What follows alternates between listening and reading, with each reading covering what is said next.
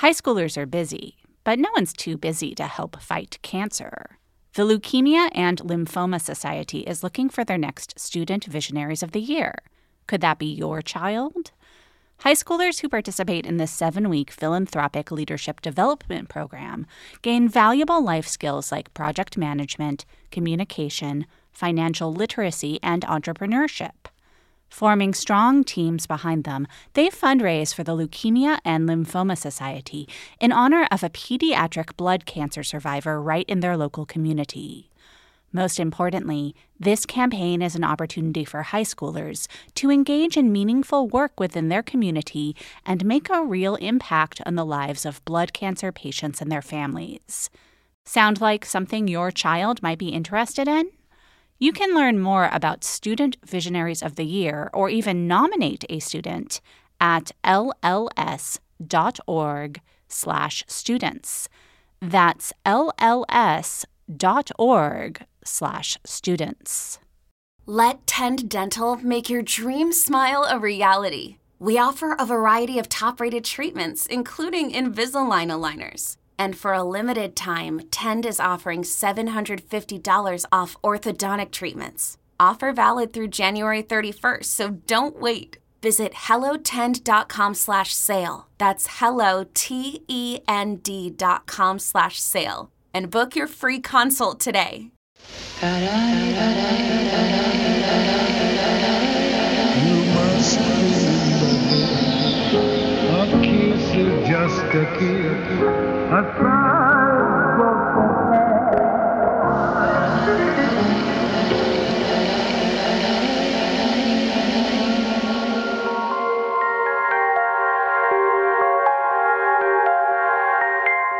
Welcome to another episode of You Must Remember This, the podcast dedicated to exploring the secrets and/or forgotten histories of Hollywood's first century. I'm your host, Karina Longworth, and this is part 10 of our ongoing series, Erotic 80s. I'm getting a little fed up at sexually emancipated ladies being referred to as broads. I'm not doing this because somebody's making me do it. You're a strange girl being a naughty boy. Last year he was discovered making amateur videos of his own sex romps. The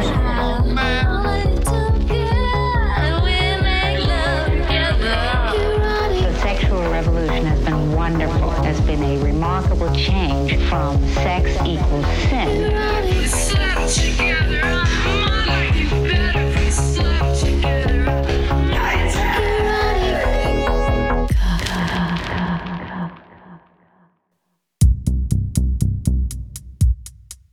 In 1987 was maybe the most 80s year of the 80s, a year in which a number of snapshots of what it was like to be alive that decade were released.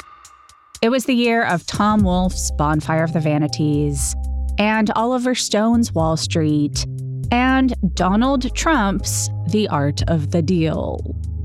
For our purposes, the most important thing published in 1987 was the third volume of feminist sex researcher Cher Height's report on her findings from surveying thousands of American women.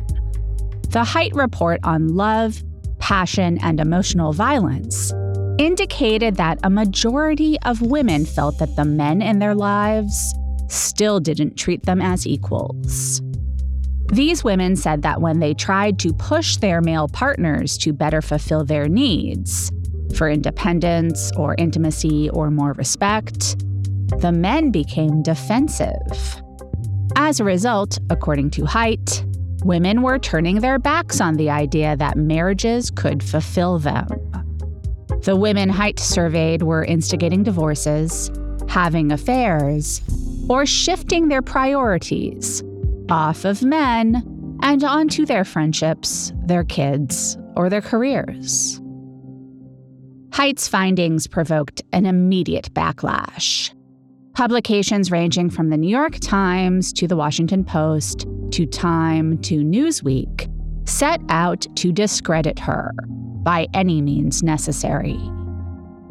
Knowing what we know about Time magazine, It's not that shocking that they called Haidt's work dubious, of limited value, and dismissed the women she collected data from as malcontents. But other publications also found ways to dismiss and disparage the work, often by willfully misreading it or by attacking Haidt personally. Newsweek, which grumbled that Haidt was a demagogue in their story, which was headlined "Men Aren't Her Only Problem," was duty-bound to dismiss Haidt's findings because they didn't mesh with the hysteria the magazine had stoked a year earlier.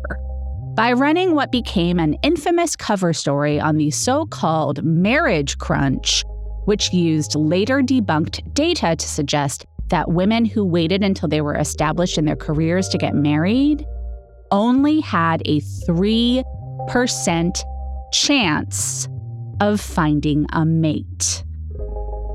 If women read Haidt's work and lost the urgency to find a husband who would only disappoint them, Newsweek's project of scaring women out of the workforce would fall apart. Not incidentally, Haidt was a very conventionally hot woman, with light curly hair and signature red lips. She looked like the opposite of a boner killer, and this in itself seemed to intensify the reactions against her. She had been a favorite punching bag of Playboys since her first report, which contended that most women cannot achieve orgasm through intercourse without clitoral stimulation, was released in 1975. Those looking to take her down a peg were gleeful when it emerged that she had posed nude for Playboy as a starving grad student in 1971. In the 70s, nothing could hold Haidt back. Her first report sold 50 million copies. But in 1987, the media's op against her was in tune with the times. It coincided with the release of a film that dramatized and exploited the exact tensions between men and women that Haidt's findings had shown were roiling through the culture. The success of this film far outshined Haidt's work. Though not the most profitable film of 1987, it certainly became the most talked about film of the year, if not the decade. That film was Fatal Attraction. If anyone doubted the veracity of Haidt's findings on male resentment, all they needed to do was go to a movie theater during the fall of 1987, when Fatal Attraction was the #1 film at the box office for 8 weeks, and from the beginning of that run, inspired an unusual kind of audience participation. At theaters around the country, male spectators could be heard cheering for the death of Alex Forrest, the character played by Glenn Close, who seeks revenge when her one-weekend stand, Dan, played by Michael Douglas, tries to ghost her. A large vocal segment of the audience wanted Dan and his angelic stay-at-home wife, played by Ann Archer, to literally turn Alex into a ghost.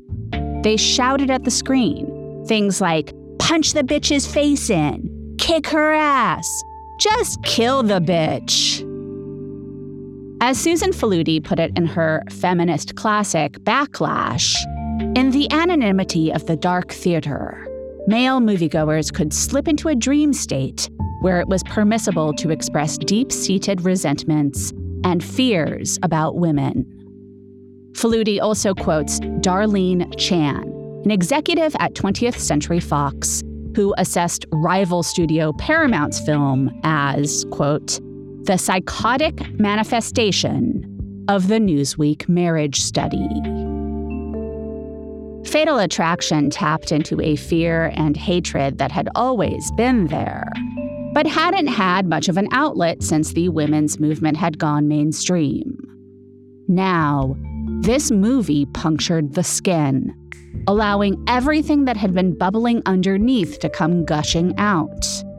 That meant straight dudes treated Fatal Attraction showings like their own Rocky Horror Picture Show.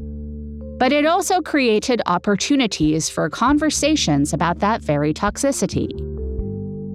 Given the radical changes that have been instigated recently by the Me Too movement, sometimes we have a tendency to imagine the past, before 5 or 6 years ago, as a time of rampant abuse and misogyny in which any dissent was silenced. But you don't have to dig deep into the reams of writing inspired by Fatal Attraction in 1987 and 1988 to see that within the incendiary moment which this movie both captured on film and instigated, there was fiery debate that gave voice not just to men who insisted they had been disenfranchised by having to accommodate women in the workplace, but also to men who thought that was a load of horse shit, and to women who saw themselves and their own experiences reflected by Glenn Close's Alex rather than demeaned by her. Things can mean more than one thing. The fact that Fatal Attraction is a movie in which two women are pitted against one another and have to fight to the death over a mediocre man may have embodied the Newsweek marriage doom casting, but it also gestured toward the complaints about men from Cher Height's research. We will discuss all this and much more. So join us, won't you, for part 10 of Erotic 80s.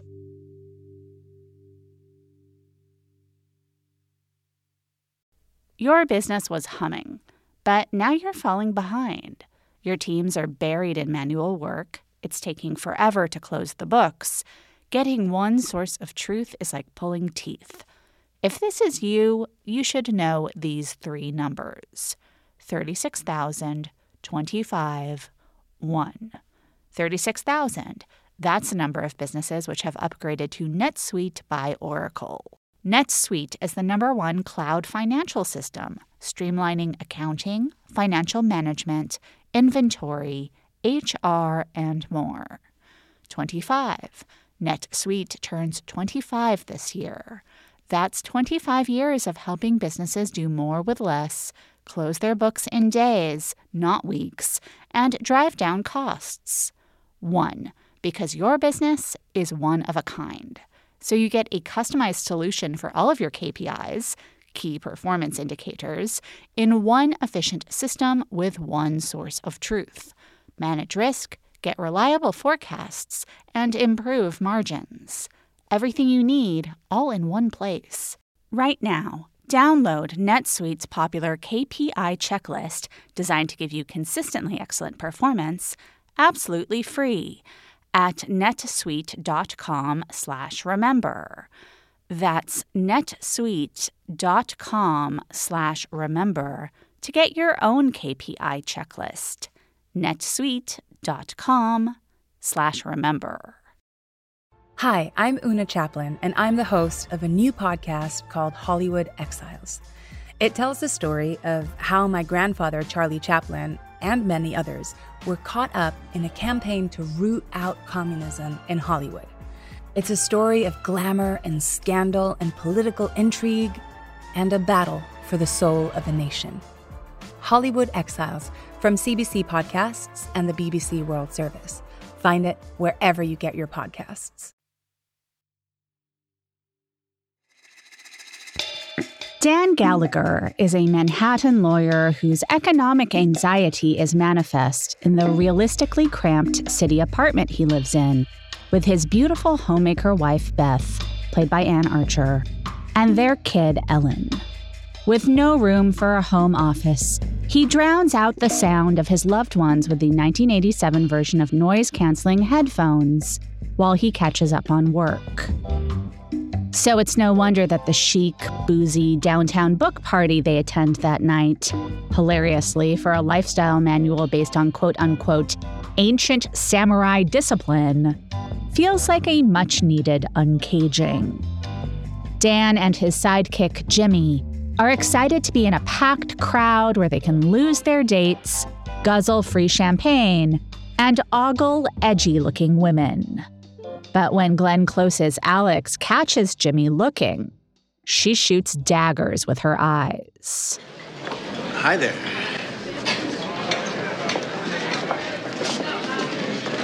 Jesus, looks could kill. Glad to see you haven't lost your touch. I think she likes me. You do, huh? I think she wants me. I think you're batting 0 for 2, and I don't want to know you. No, she was undressing me with her eyes. You think so? Good luck, now. She had trouble with the buttons, so. We get a better look at Alex when Dan orders a drink next to her at the bar. Her shiny black dress is cut down to her waist, and her blonde, curly hair is wild, a lion's mane. She sort of apologizes for humiliating Dan's friend. No, I'm not saying anything. I'm not even going to look. Was it that bad? Well, let's just say I was glad I wasn't on the receiving end of that one. Cheers. Just kind of hate it when guys think they can come on like that. Aw, Jimmy's okay. He's just a little insecure like the rest of us. My name is Dan Gallagher. Alex Forrest. Nice to meet you. What is your connection here? I'm an editor at Robinson Heights. And you? Well, I'm with Miller, Goodman, and Hearst. I do all your legal work. I haven't seen you around their office, though.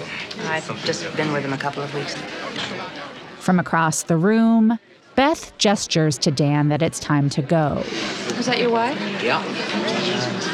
Better run along. It was very nice to meet you. As was widely commented on in 1987, Anne Archer is more classically beautiful than Glenn Close. And the way she's styled and filmed by Adrian Lyne, she's definitely alluring. In his review of Fatal Attraction, Jay Hoberman called it a psychological kicker that Archer is lit as though she were the sex toy. I think if Lyne hadn't cast such a beautiful actress as the wife and hadn't filmed her so lustfully, the movie wouldn't have worked. The audience has to feel on a primal level that Dan has something to kill for. A lot of the writing about Fatal Attraction rolled its eyes at the fact that Beth's whole life is spent taking care of her kid and, gardening in a fabulous gardening coat. And she seems to have no interest in breaking out of traditional stereotypes of the good wife/mother. But Beth does have expectations that Dan do certain things for her, like walk the dog. More onerously, Beth wants to move out of the city and into a fixer-upper in the country near where her parents live. Though the movie doesn't talk about how or whether or not they can really afford this, Douglas's body language suggests, at the very least, this is not how he is psyched to spend his money. The movie tells us we are meeting Dan at a moment when he's feeling emasculated and needs to do something to lash out against the transformation of his life from metropolitan to pastoral. He needs to make a statement of individuality before submitting to the domestic fantasy his gorgeous wife is luring him into. Conveniently, one Saturday when Beth and Ellen are upstate, Dan has to stay in Manhattan for a meeting with the publishing house Alex works for. During the meeting, Dan and Alex get caught in the rain. He invites her to get a drink until it stops. Can I ask you something? What? Why don't you have a date tonight, Saturday night? I did have a date. I stood him up. That was the phone call I made. Does that make you feel good? Does it make me feel bad? So where's your wife? Where's my wife? My wife is in the country with her parents visiting on the weekend. And you're here with a strange girl being a naughty boy? I don't think having dinner with anybody's a crime. Not yet. Will it be? I don't know. What do you think? Oh, I definitely think it's going to be up to you.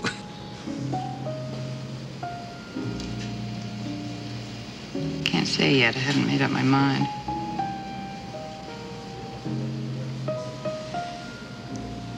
At least you're very honest. attracted to each other at the party. That was obvious. You're on your own for the night. That's also obvious.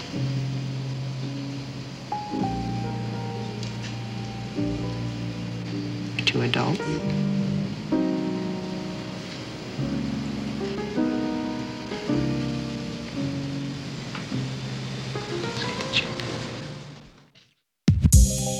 Line then hard cuts to the kitchen of Alex's sparse, meatpacking district loft, where Dan has propped her up on her single-girl sink full of dirty dishes. It is implied that the running water turns her on. It is implied that they continue having intercourse while stumbling from the sink to the bed. It is self-consciously silly. With Close's legs wrapped around his waist, Douglas struggles to get his feet free of his pants without dropping her. I find that with sex scenes, the thing to remember is give them something to laugh at, or else they'll laugh at you. Line later said, claiming he thought long and hard about where they should fuck in this movie. The sink had erotic possibilities. I like water. This is something to keep in mind at the end of the film, in which there is a lot of water, but few erotic possibilities. When the pair later get it on in a freight elevator, Line seems to be stealing stylistically from his own films, Flashdance, 9.5 Weeks, refining the same visual ideas over and over again in just slightly different contexts. It almost feels like Dan is a boring, middle-aged, married guy who has seen some Adrian Lyne films, and over this one lost weekend is living his fantasy of what it would be like to have the kind of exhibitionist sex life depicted in them. Where 9.5 Weeks is about the subjective experience of the submissive woman, Fatal Attraction is about objectifying an aggressive woman. Dan does not treat Alex as a pure sex object over the course of the weekend they spend together, but the movie suggests that he wishes he had.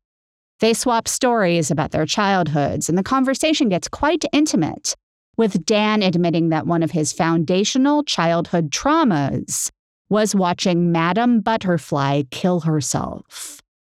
Believing that they've made a real connection, Alex gets angry when Dan tries to cavalierly leave.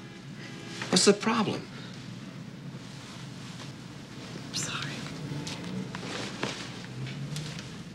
Jesus Christ, I mean, let's be reasonable. Be reasonable. What? Thank you, goodbye, don't call me, I'll call you. Look, you knew about me, all right? I didn't hide anything. Thought it was understood. What was understood? The opportunity was there and we took it. Come on now, we are adults, aren't we? What's that supposed to mean? I thought we could have a good time. No, you didn't. You thought you'd have a good time. You didn't stop for a second to think about me. That's crazy.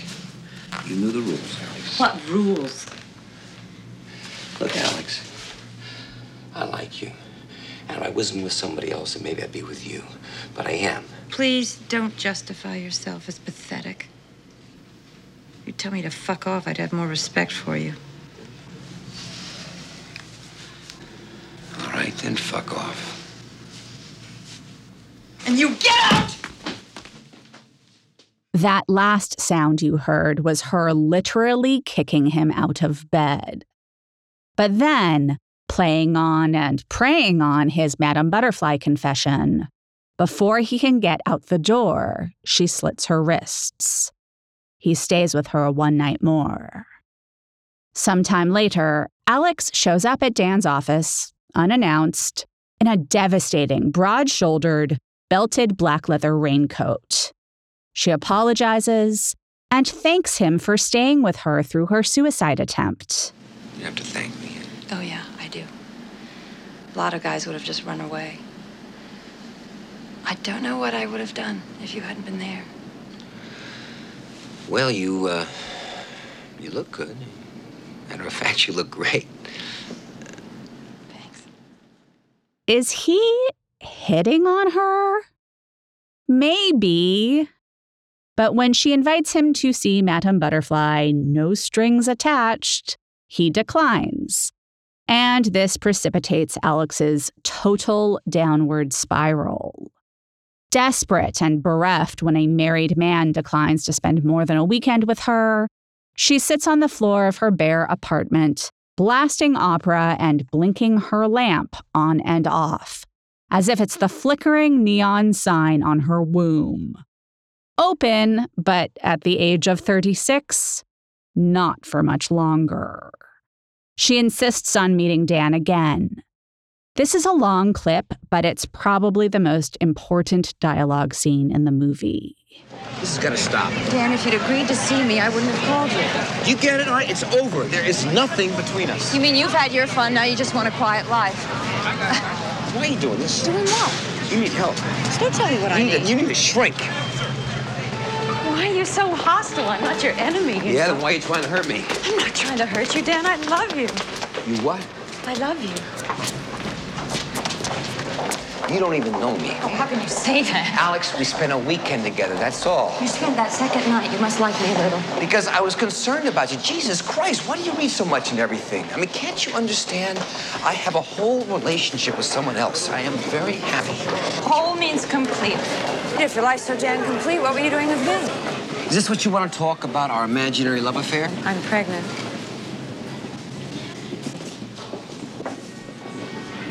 I saw my gynecologist on Monday. Here's his card. You can call him.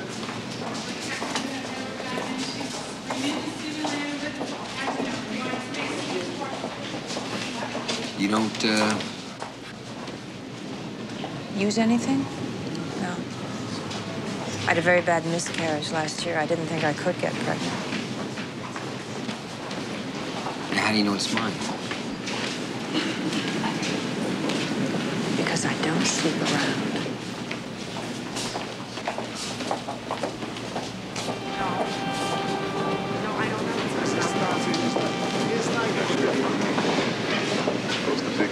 I apologize. Right. I'm sorry. I'm sorry. Don't worry, honey. You're not going to have to handle this alone. Handle what? Abortion. I'll take care of it. I'll pay for it. What makes you think I want an abortion?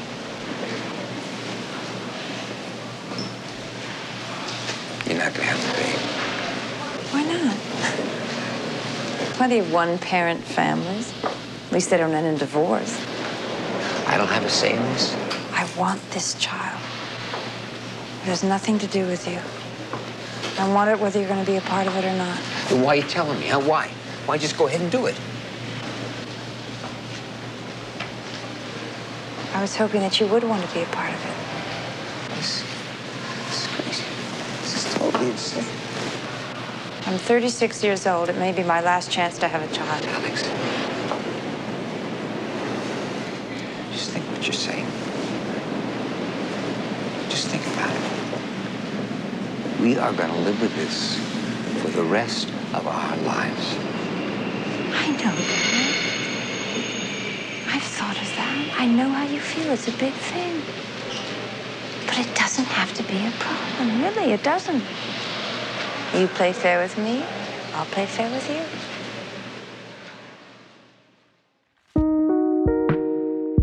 Alex's stakes are spelled out in dialogue. Dan's are mostly implied. Alex could really fuck things up for him financially as well as personally. This movie was released about a month before the Black Monday stock market crash, which only exacerbated the highly leveraged situation of the mid-'80s middle class. Dan clearly doesn't have enough of a margin to pay Alex off to go away. He can barely afford to keep his current family in the lifestyle to which they aspire. A progressive read of Fatal Attraction could see it as gesturing to men who, deep down, felt cheated by Reaganomics.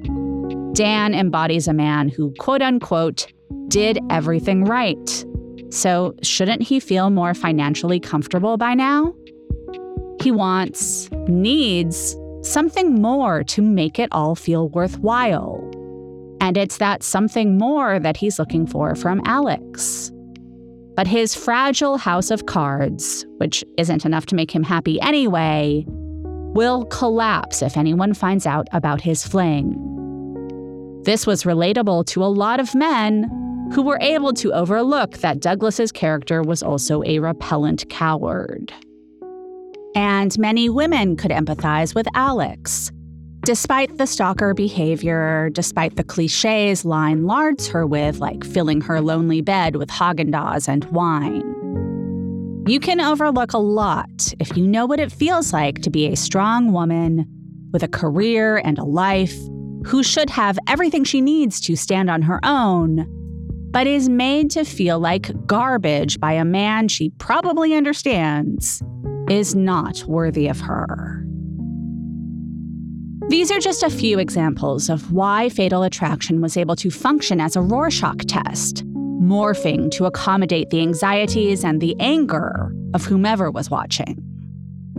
I think the scene where Alex reveals her pregnancy is where a lot of viewers, consciously or otherwise, pick their allegiances and decide whether they want to see Dan restore order and emerge with his family intact, or if they want to see Alex get some measure of revenge. The original plan was to thread the needle and sort of accomplish both. But that plan went to the wayside.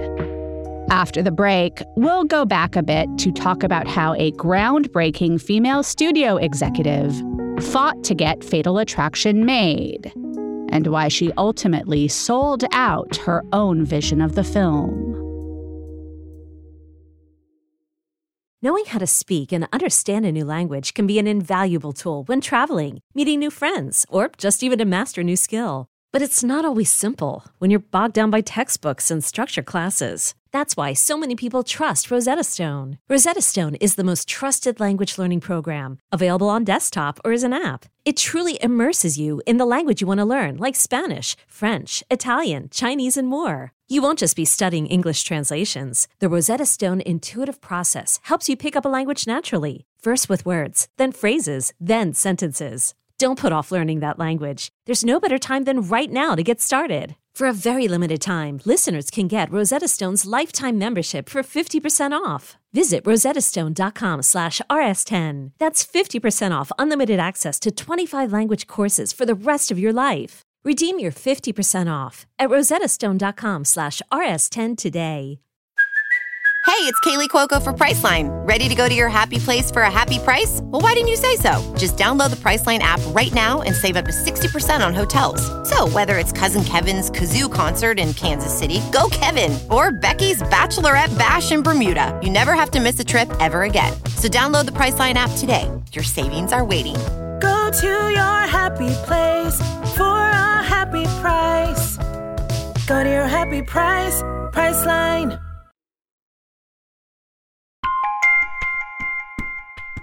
We mentioned Sherry Lansing briefly in our series on Polly Platt. I told a story that Polly herself told frequently about a lunch she went to in the 60s with her husband, Peter Bogdanovich, Howard Hawks, and a 20-something Lansing, then an actress. At one point, Lansing got up from the table and walked across the room. Hawks pointed her out and said to Peter, "Now that's the kind of woman you should be with." He said this in earshot of Polly, the woman Peter was actually with. Lansing's acting career didn't pan out, and she became a producer and a production executive. In 1980, she was made head of production at 20th Century Fox, becoming the first woman to hold that title at any studio. But after 2 years, she quit because the title hadn't translated to sufficient authority. In 1982, she started a production partnership with Stanley Jaffe to make films for Paramount. Much of the discourse surrounding Fatal Attraction contended that it struck a nerve because everyone watching could identify with one of the three main characters. Lansing was open about who she identified with. She talked about getting abruptly dumped, admitted to driving past her ex's house obsessively. She wanted to see this aspect of her experience reflected on the screen sympathetically. and she didn't think she was the only one. Quote, "We've all made a phone call in the middle of the night that we shouldn't have." She found a vehicle to tell her own story in James Dearden's short film Diversion, in which a married man takes advantage of his wife's weekend away to have a fling with a woman who attempts suicide when he tries to go home. In Diversion, the two women are in solidarity, and the man is punished for betraying them both. "I thought of my own experience," Lansing said, "and couldn't let it go. When I watched that short film, I was on the single woman's side. And that's what I wanted to convey in our film." Lansing began working with Dearden on a script. For Lansing, Alex's refusal to be ignored was key. "That was the essence of the movie for me," she said. "She was standing up for her rights, saying, 'You can't just discard me because it's convenient.' I always thought Alex was a successful career woman who became involved with one married man too many.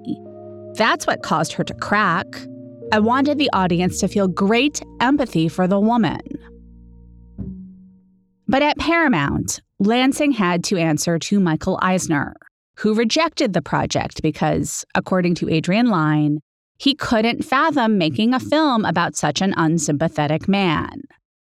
Then, in 1984, Eisner left Paramount, and Lansing went back to the studio and pitched to the newly powerful Dawn Steele, who had just had her own female-fronted hit that no one else had wanted to make, with Flashdance. In 1985, Steele would be made president of production at Paramount, making her the second woman after Lansing to assume that position at a major American studio. Still, Steele only agreed to make the movie when Brian De Palma agreed to direct. But shortly before shooting was set to start, De Palma declared that he wanted to replace Michael Douglas, who had been attached to the script longer than either the director or the studio. "Michael's completely unsympathetic," De Palma said. "No one will ever like him." Finally, De Palma said, "It's him or me." It's important to note here that Michael Douglas wasn't really Michael Douglas yet. A decade earlier, he had won the Best Picture Oscar for producing One Flew Over the Cuckoo's Nest, but he hadn't had a starring role in a hit movie until Romancing the Stone in 1984. Hollywood wasn't sure if the success of that film and its sequel, Jewel of the Nile, were any guarantee that audiences would show up to see a Michael Douglas film. But despite the fact that he wasn't bankable enough to guarantee that they would get the movie made, Lansing felt she had to stick with Douglas because he had stuck with her over the years. The saving grace for Fatal Attraction turned out to be Adrian Lyne. 9.5 weeks had been released to tumbleweeds at the U.S. box office, and Lyne was at his home in the south of France, thinking about how he should have done that film differently. His agent sent him the script for Fatal Attraction, and he sensed right away that there was something zeitgeist-defining there. He told his wife, "Listen, if I don't fuck this up, I know this is a huge movie." He would make a conscious effort to rein in his style so as to not get in the way of the material. James Dearden was now pressured to do his part to make sure Fatal Attraction would be a huge movie. And that meant balancing the scales of the script to dilute some of what had drawn Lansing to the project to begin with. Dan needed to become more relatable, and Alex more aggressive. While Dearden's short film had the married man calling a number from his little black book, now it was decided that the single woman needed to pursue him. As we went along, Alex became much more extreme, Dearden said. She ended up having a kind of predatory quality. It weakened her case and strengthened his. Dearden said he was also asked to create more of an archetypal distinction between adulterous Alex and housewife Beth. He was asked to turn them into, as he put it, the dark woman and the Light Woman. In early drafts, Beth had been a former teacher who was planning to go back to work. In taking that away, Dearden took away a point of commonality between Alex and Beth. In the end, the only thing they'd have in common was their feeling of ownership over dumb Dan. The casting of Alex was crucial, and it was the last piece of the package to fall into place. Casting agent Billy Hopkins recalled that line kept saying, "Get me the new Kim Basinger."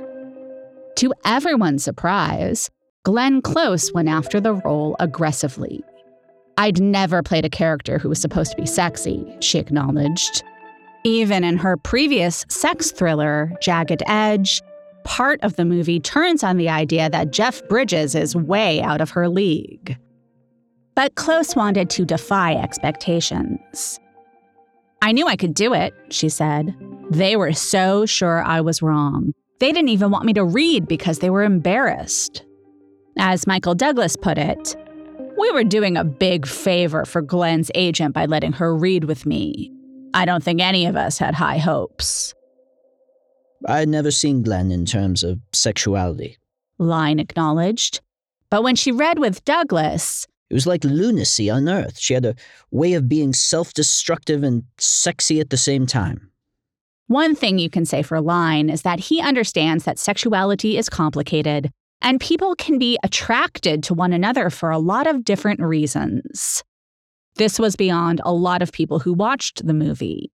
Much commentary on Fatal Attraction suggested that Close was cast, as Susan King put it, against type, which was a reference to the roles she had played before, but was also hinting something about the way she looked. Not everyone hinted.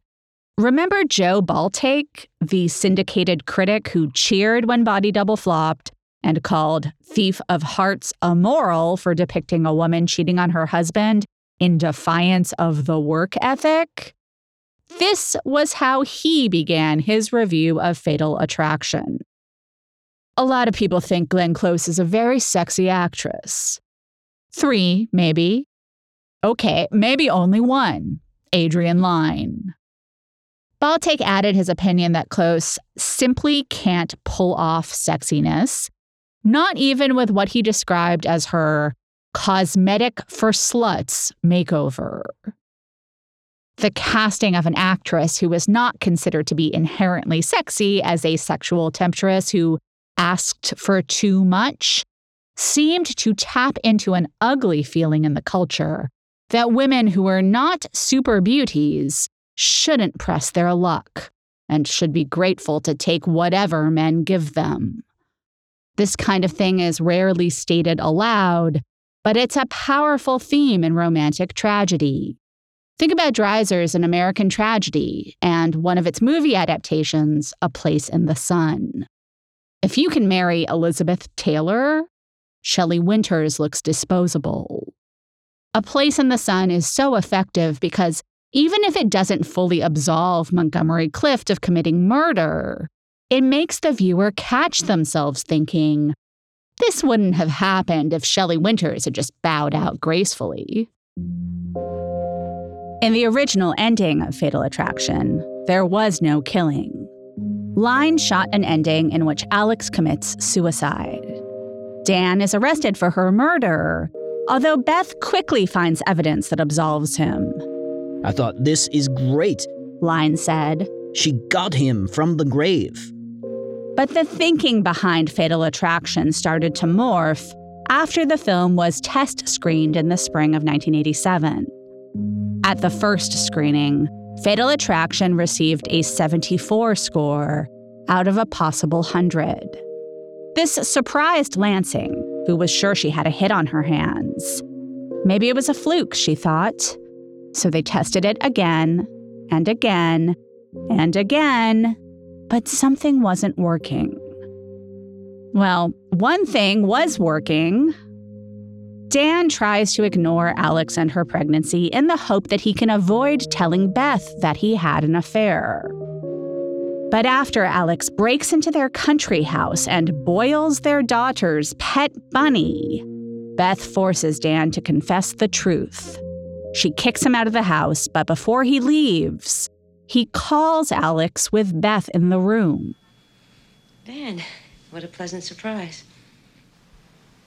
It's over, Alex. That's all finished. I told Beth. She knows all about it. Sure. You haven't got the balls. Why don't you speak to her? Why would I want to talk to her?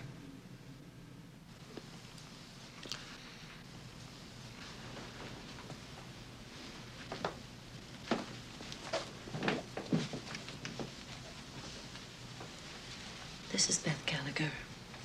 If you ever come near my family again, I'll kill you. You understand?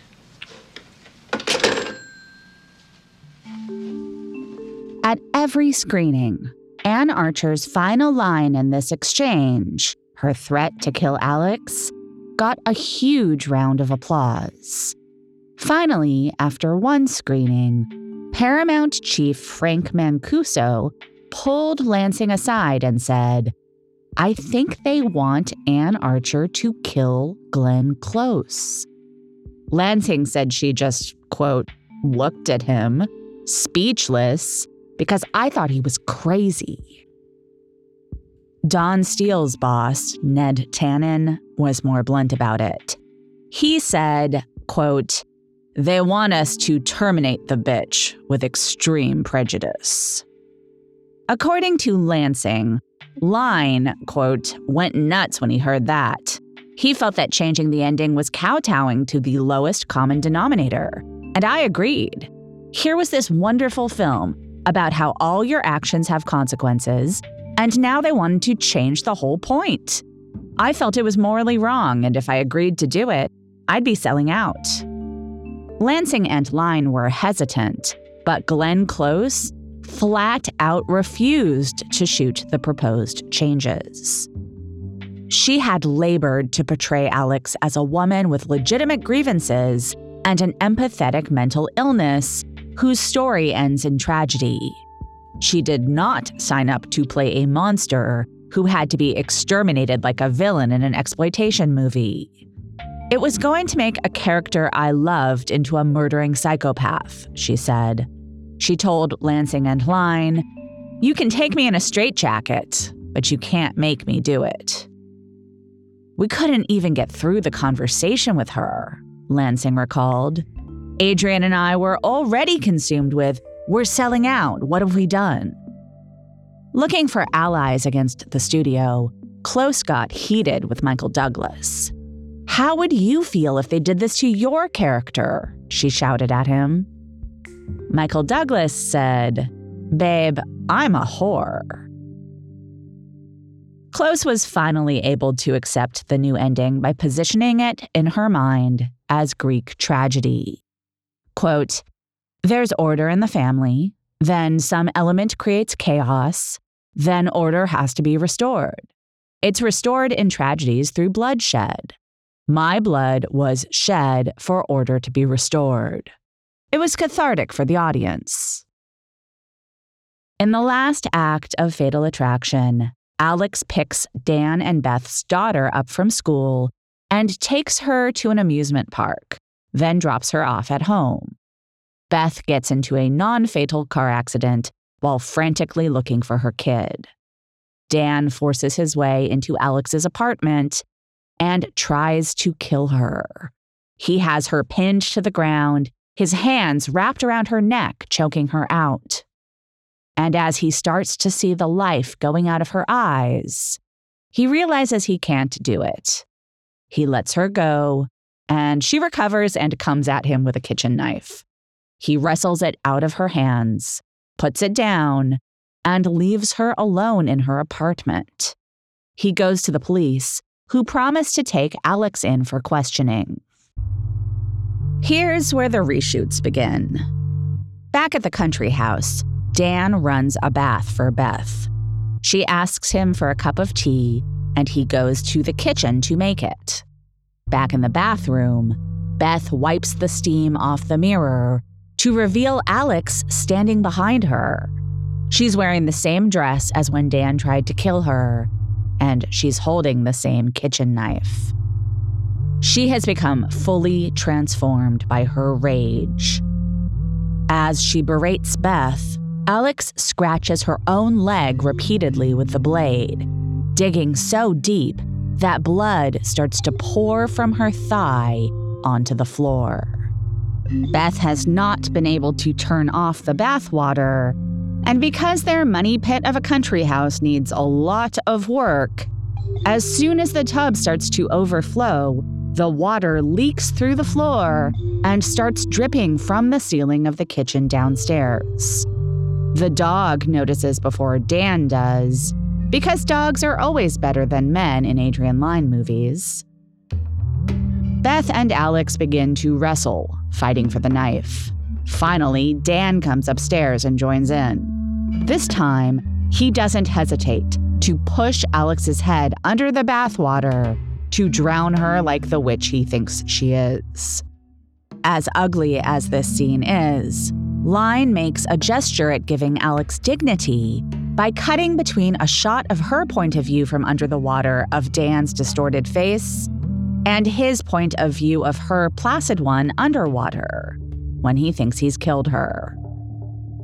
If only the movie had ended there. Instead, Close rises from the water with a knife in her hand, reinforcing her status as a supernatural creature, the repressed which always returns.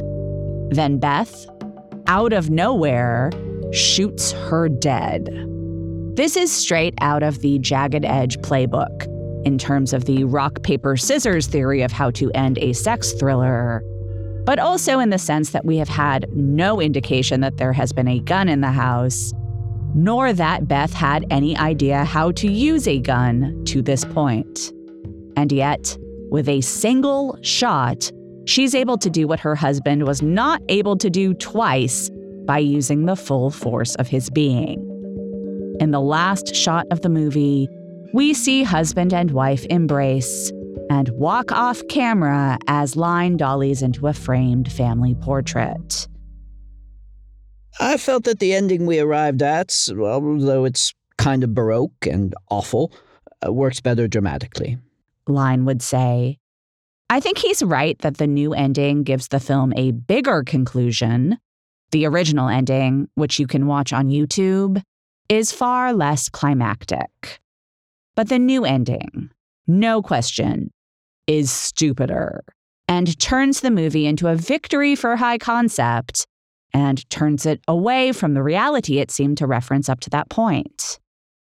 It feels pretty cynical for the filmmakers to pass the football to the supposedly amoral audience, refusing to take responsibility for putting something potentially toxic out into the world. However, Lyne was the savviest in terms of the way he talked in nearly every interview about his experience of watching the audience respond to the film and realizing that, in a sense, they had taken it from him and become the auteurs of the phenomenon. Would anyone on Team Fatal Attraction feel the need to deflect responsibility if the movie had just been a hit, and if it had not seemed to unleash something truly ugly in some moviegoers? That we will never know. But after the break, we will get into the great debate around Fatal Attraction and how it drowned out even other hit films to dominate the zeitgeist of 1987.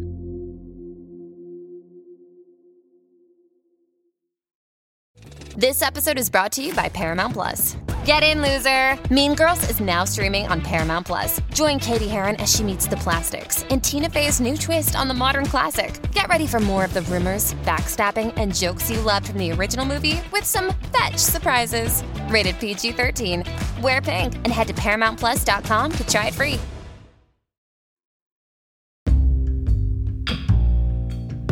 Fatal Attraction opened on September 18th, 1987. It remained in the box office top 10 until February 1988. Its success helped to kick off the idea of a fall movie season as a time to release serious movies for adults that, box office willing, would stay in the cultural consciousness until the following year, making end-of-year top 10 lists and netting Oscar nominations, which Fatal Attraction did. It received Oscar nominations for Best Picture, Best Actress, Close, Best Supporting Actress, Archer, Best Adapted Screenplay, Best Director, and Best Editor. Douglas was not nominated, but he did win Best Actor that year for Wall Street.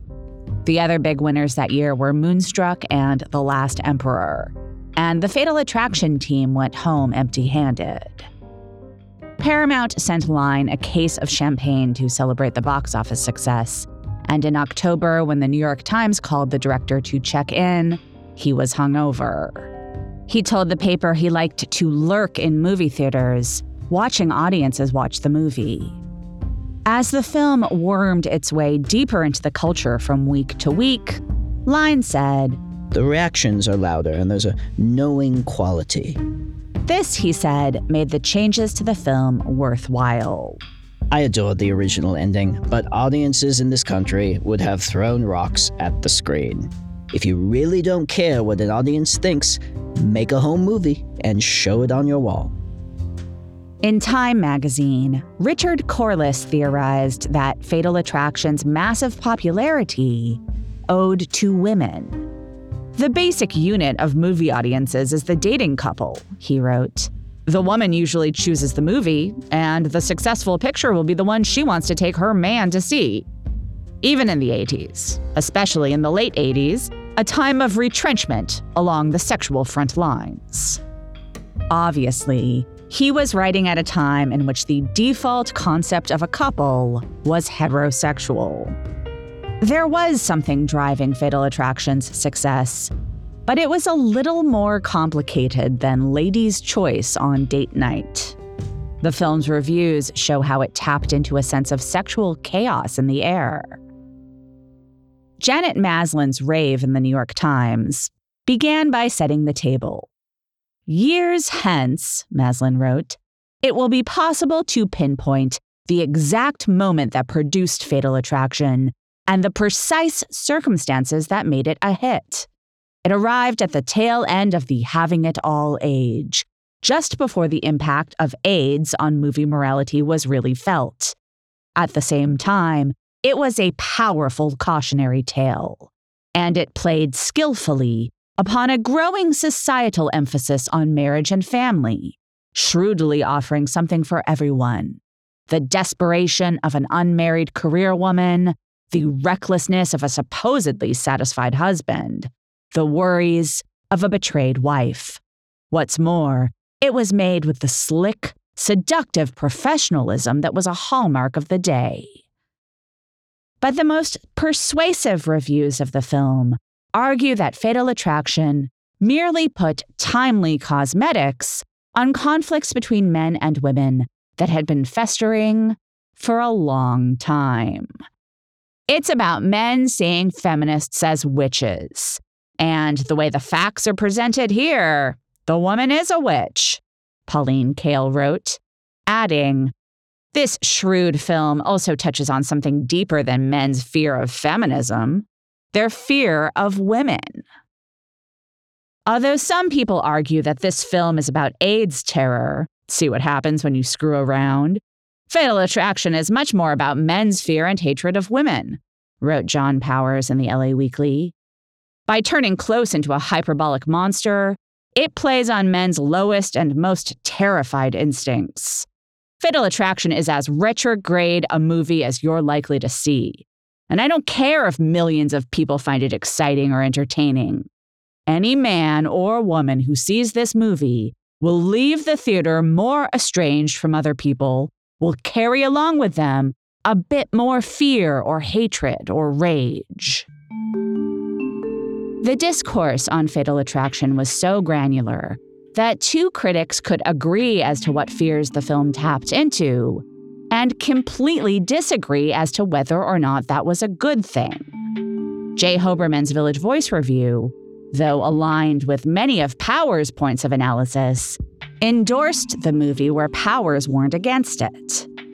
Fatal Attraction is a metaphor for just how devastating sex itself can be, Hoberman wrote. It's stunned by the power of love to make people disrupt their lives, lose control, suffer delirium, forget who they are, leap into the abyss. The film is compelling because, ultimately, there is no such thing as safe sex. That last line implicitly evoked one of the buzzwords of the AIDS crisis, but another writer in The Village Voice was more direct in assessing how Fatal Attraction seized on anxieties du jour to accomplish the retrograde aims that so angered powers. Fatal Attraction exploits Middle America's fear of AIDS and then enlists that fear in a backlash against feminism, wrote Alan Barra. Barra's comments were included in a roundtable The Voice convened at the end of the year, seemingly to allow their writers who hadn't had a chance to weigh in at length a chance to get in on the conversation. Another participant was Karen Durbin, who admitted that she was amazed that her female friends didn't identify with Close's character. "I did," Durbin wrote. The same issue included an essay from feminist rock critic Ellen Willis, one of few I've seen to note that Douglas's Dan seems to be just as afraid of his angelic wife as he is of his Medusa-haired mistress. The Village Voice was not the only publication to cover Fatal Attraction so obsessively, but given the presumably intellectual and bohemian audience they spoke to, their sustained interest might be more surprising than the fact that the Los Angeles papers were still assigning stories on the movie months into its release, trying to put this total unicorn of a hit film into a perspective that both the industry and a layperson could utilize. Nearly 2 months after Fatal Attraction was released, one of the LA Times' regular critics, Sheila Benson, bought a ticket to receive what she referred to as Line's message of terror about women. That late into the life of the film, audiences were still demonstrative. She gave Line the backhanded compliment of so effectively demonizing Alex that, quote, even the sparsely scattered audience I saw it with on Hollywood Boulevard seemed unified in their hatred for her. The Times made sure to churn out constant Fatal Attraction content, and to their credit, they published takes on the film that went against the prevailing wisdom that the film sold a pro-family message. In early October, the paper ran a stunning editorial by Nancy Weber and Lowell Alexander, which, though unhelpfully titled Fatal Attraction, the Mad Woman's Case, coolly critiques the trigger-happy hysteria of the reshot ending. Quote, for the sake of its unity, this happy little family justifies the murder of this woman, who at first sought only respect and fair dealing. Early in the film, Alex is a professional, quite sane and reasonable. But the more she was ignored by Dan, the more extreme became her behavior, an extremity driven by a deep longing and the integrity of her claim. If she is not justified, she is at least understandable.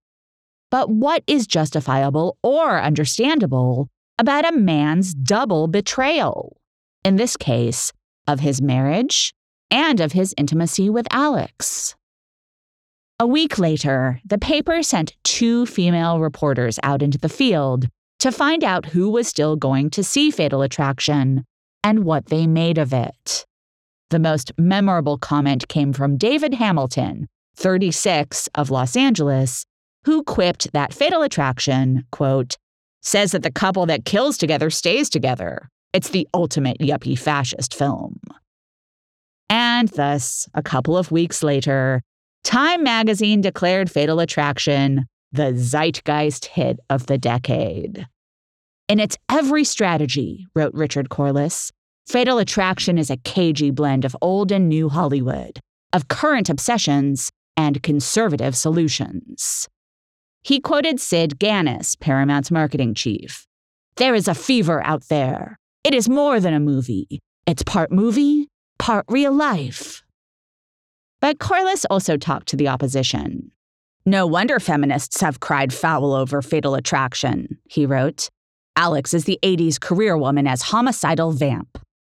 For the feminist point of view, Corliss went to USC professor Marcia Kinder, who located the problem, in part, in the fact that the, quote, final battle is between the two women. The movie cleverly plays to both sides of woman, and even though it is hateful politically, it is appealing to women. The film itself has a fatal attraction. For the leaders of the feminist movement, Fatal Attraction wasn't just a movie. They could see the cultural pendulum swinging like a wrecking ball, knocking out the few gains since the 60s. At a conference in the fall of 1987, Betty Friedan, author of the feminist classic The Feminine Mystique, addressed the messages sent by the film that she said feminists should receive and act accordingly. I warn you that in times of great economic chaos, especially when people had dreams of affluence that they now are not going to realize, and when they are not able to have even the choices their parents had economically, women are at risk. We will be told, "You were wrong to think you could have it all. You must repent of your aggressive ways. You must repent of your ambition." In times of fear and anxiety, people will be looking for false scapegoats, false solutions. And one of those solutions will be that all of this can be solved by sending women home again. All of this discourse, of course, was good for business. As Corliss put it, even career women who take the film as libel have to see it, if only to know the enemy up close. So it's no wonder that the male members of the Fatal Attraction team seemed to go out of their way to add fuel to this fire. I think Adrian Lyne is a great filmmaker who can be a terrible spokesman for his own films, to the point where sometimes he does them a disservice just by opening his mouth. In doing press for Fatal Attraction, he said some good things. He frequently claimed to feel empathy for the character who became the movie's monster in reshoots. Assessing Alex's reception, he told Rolling Stone, "It's like a riot in some theaters. They just hate this woman. More than I thought they would, in fact. As it turns out, my sympathies were with her for longer than the audience's. I saw her as a tragic and lonely figure. She's pathetic. He screws her not once, but twice, and then pretends it didn't happen. In a sense, he got what he deserved." So far, so good. But Lyne also offered a now infamous quote about his experience in real life with career women. "They are sort of overcompensating for not being men. My wife has never worked. She's the least ambitious person I've ever met. She's a terrific wife. She hasn't the slightest interest in doing a career." Just the fact that he uses the phrase, doing a career, suggests that he didn't even have words to talk about his wife working. For the record, in 2017, Lyne claimed he had been misunderstood. "The idea that I was trying to condemn career women and say they're all psychotic is just nuts. I'm a feminist." It's unfathomable that Lyne would have identified himself as a feminist in 1987. Michael Douglas didn't. Promoting the film, he said, "I'm really tired of feminists, sick of them. They've really dug themselves into their own grave. Any man would be a fool who didn't agree with equal rights and pay, but some women now, juggling with career, lover, childhood, wifehood, have spread themselves too thin and are very unhappy. It's time they looked at themselves and stopped attacking men. Guys are going through a terrible crisis right now because of women's unreasonable demands." Maybe Fatal Attraction works because Douglas was playing his convictions that it was unreasonable for a wife to expect fidelity or for a mistress to expect basic human respect. Even James Dearden, whose short film Lansing had so identified with, said he wouldn't personally want to marry a working woman. Quote, Because they have their careers, and their careers would probably conflict with your career.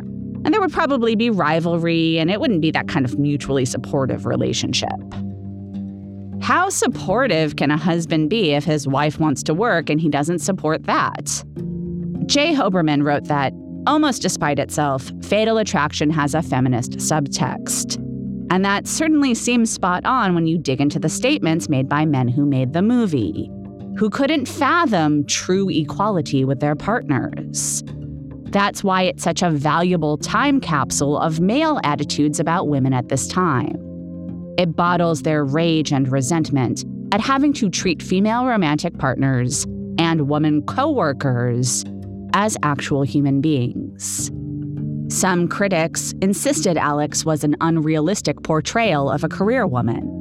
But the commentary from the men who made the movie maddeningly betrays how a woman could get so frustrated that it would send her over the edge.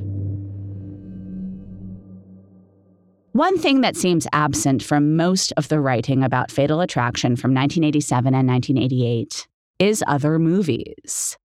But as all films are made in part by the context of their time, I want to say a few words about a few other films from that year that seem to tap into related things.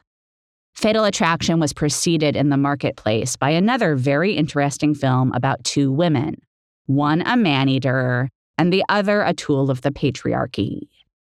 That film was called Black Widow, and we're actually going to talk about it more in Erotic 90s when we do a whole episode on its star, Teresa Russell. But suffice it to say, though Black Widow did fine at the box office, sadly for its director, Bob Rafelson, it was another instance in which he made a movie that got eclipsed by another film that was sort of his movie's twin. In an interview Rafelson gave in February 1987 to promote Black Widow, he said that he had been drawn to the story because the two main characters shared what he called, quote, a fatalistic attraction.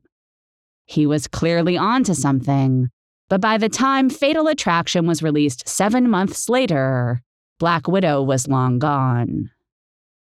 Black Widow netted almost the exact same box office total as another 1987 film that had something to say about women's lives in the 80s, Baby Boom.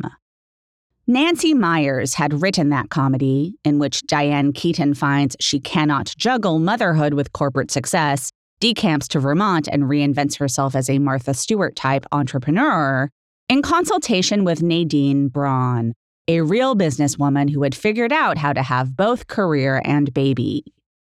But when Backlash author Susan Faludi interviewed Braun, she admitted that she didn't feel like Baby Boom reflected her own experience.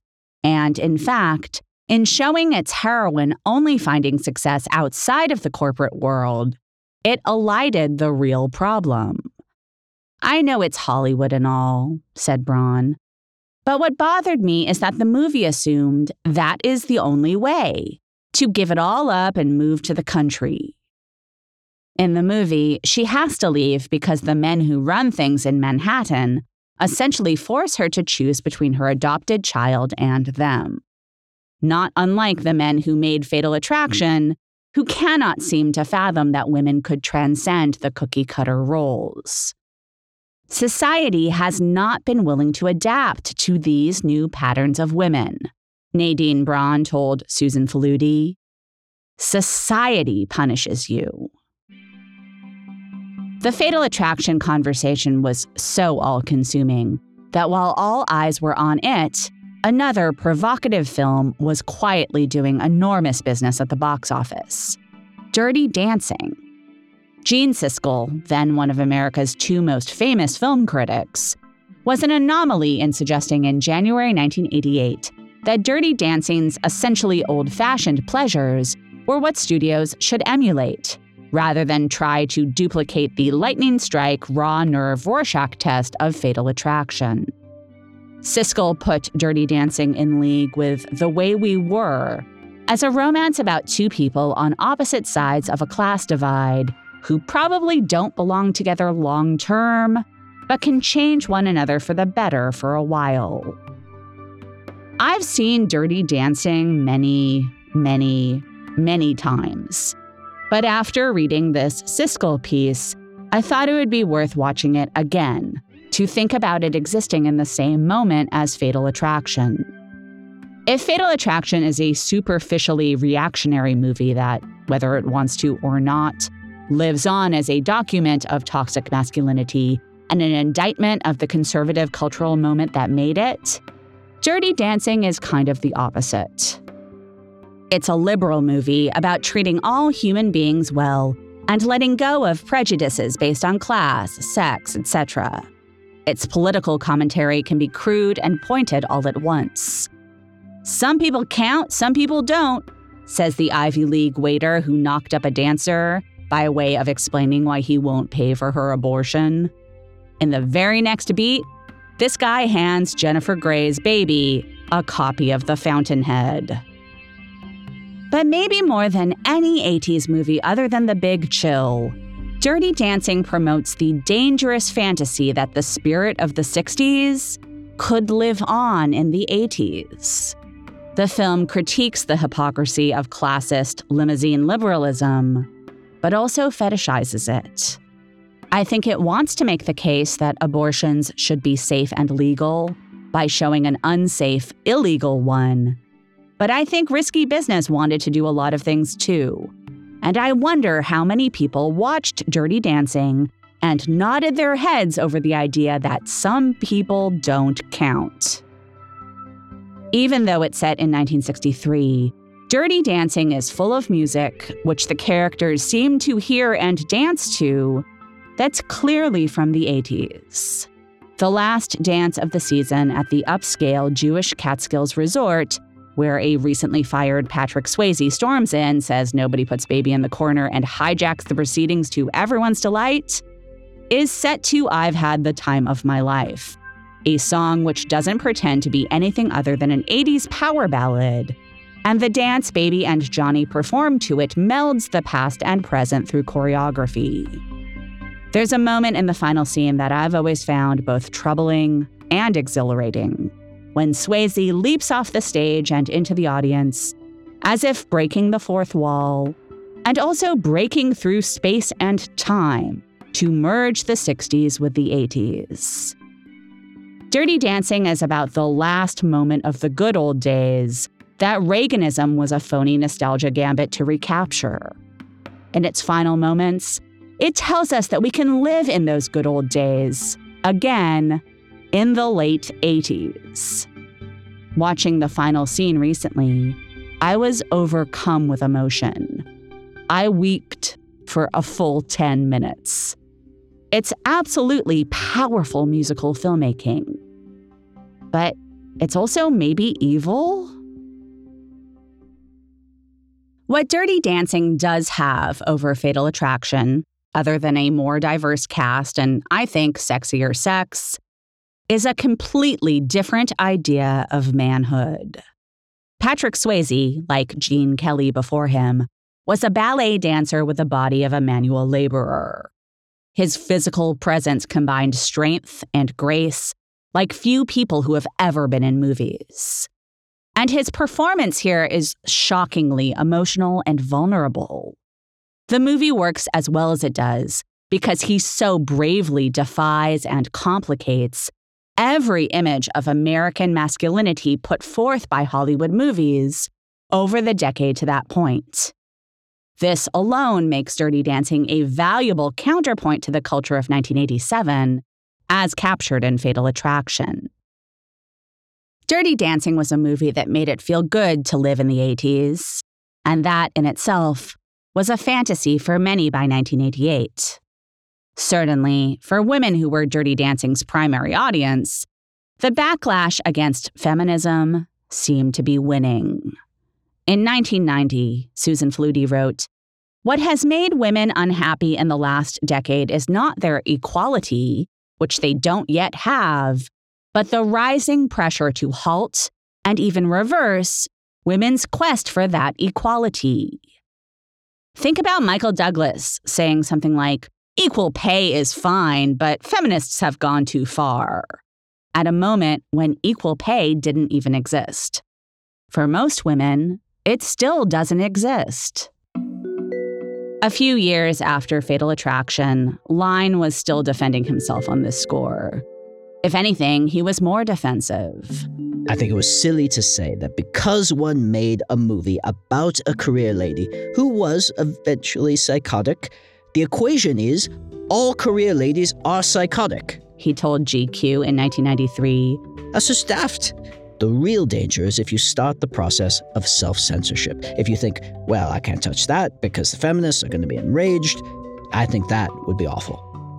Of course, Lyne's worst-case scenario here has come true, but not necessarily because of feminists. When people ask why no one makes movies like Fatal Attraction anymore, part of the reason has to be that one or more generations of filmmakers understand that discourse has changed, and when they imagine how their movie would be received, they feel constrained. In some sense, this is a good thing. Filmmakers should probably think twice before they put certain things out into the world. But the shocking thing about revisiting the discourse around Fatal Attraction is that it truly feels like every possible opinion on the film was treated as though it was valid and worthy of airing. And that feels like a good thing, too. There wasn't a correct opinion that shut off all further conversation. Because of that, we can still debate the messages the movie projects and how it communicates them and how we feel about that. And I wish movies like Fatal Attraction were being made now to, for better or worse, freeze in amber 2022's many unresolved issues between men and women. Next week, we come to the last year of Reagan's 80s, which would live on in the rise of a new face of all-American masculinity. Join us then, won't you?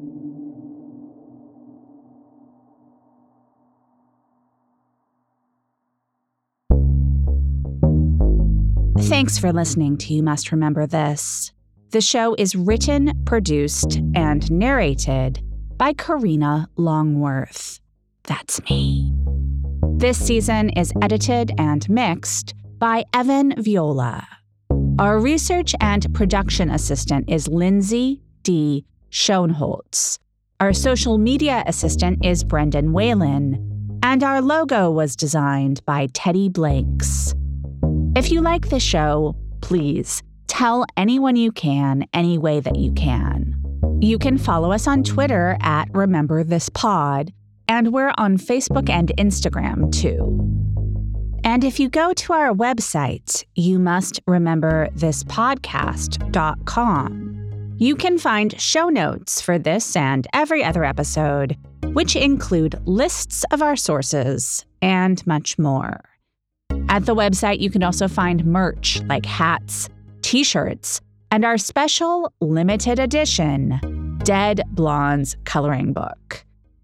At patreon.com/Karina Longworth, you can support the podcast, get lots of bonus You Must Remember This content, including scripts or transcripts of our full archive, and some glimpses into other aspects of my life. Proceeds from Patreon go to help pay all the people who work on the show named above. Finally, subscribing or rating and reviewing the show on Apple Podcasts can really help other people find it. So if you want to spread the word, that's a great way to do it. We'll be back next week with an all-new tale from the secret and/or forgotten histories of Hollywood's first century. Join us then, won't you? Good night.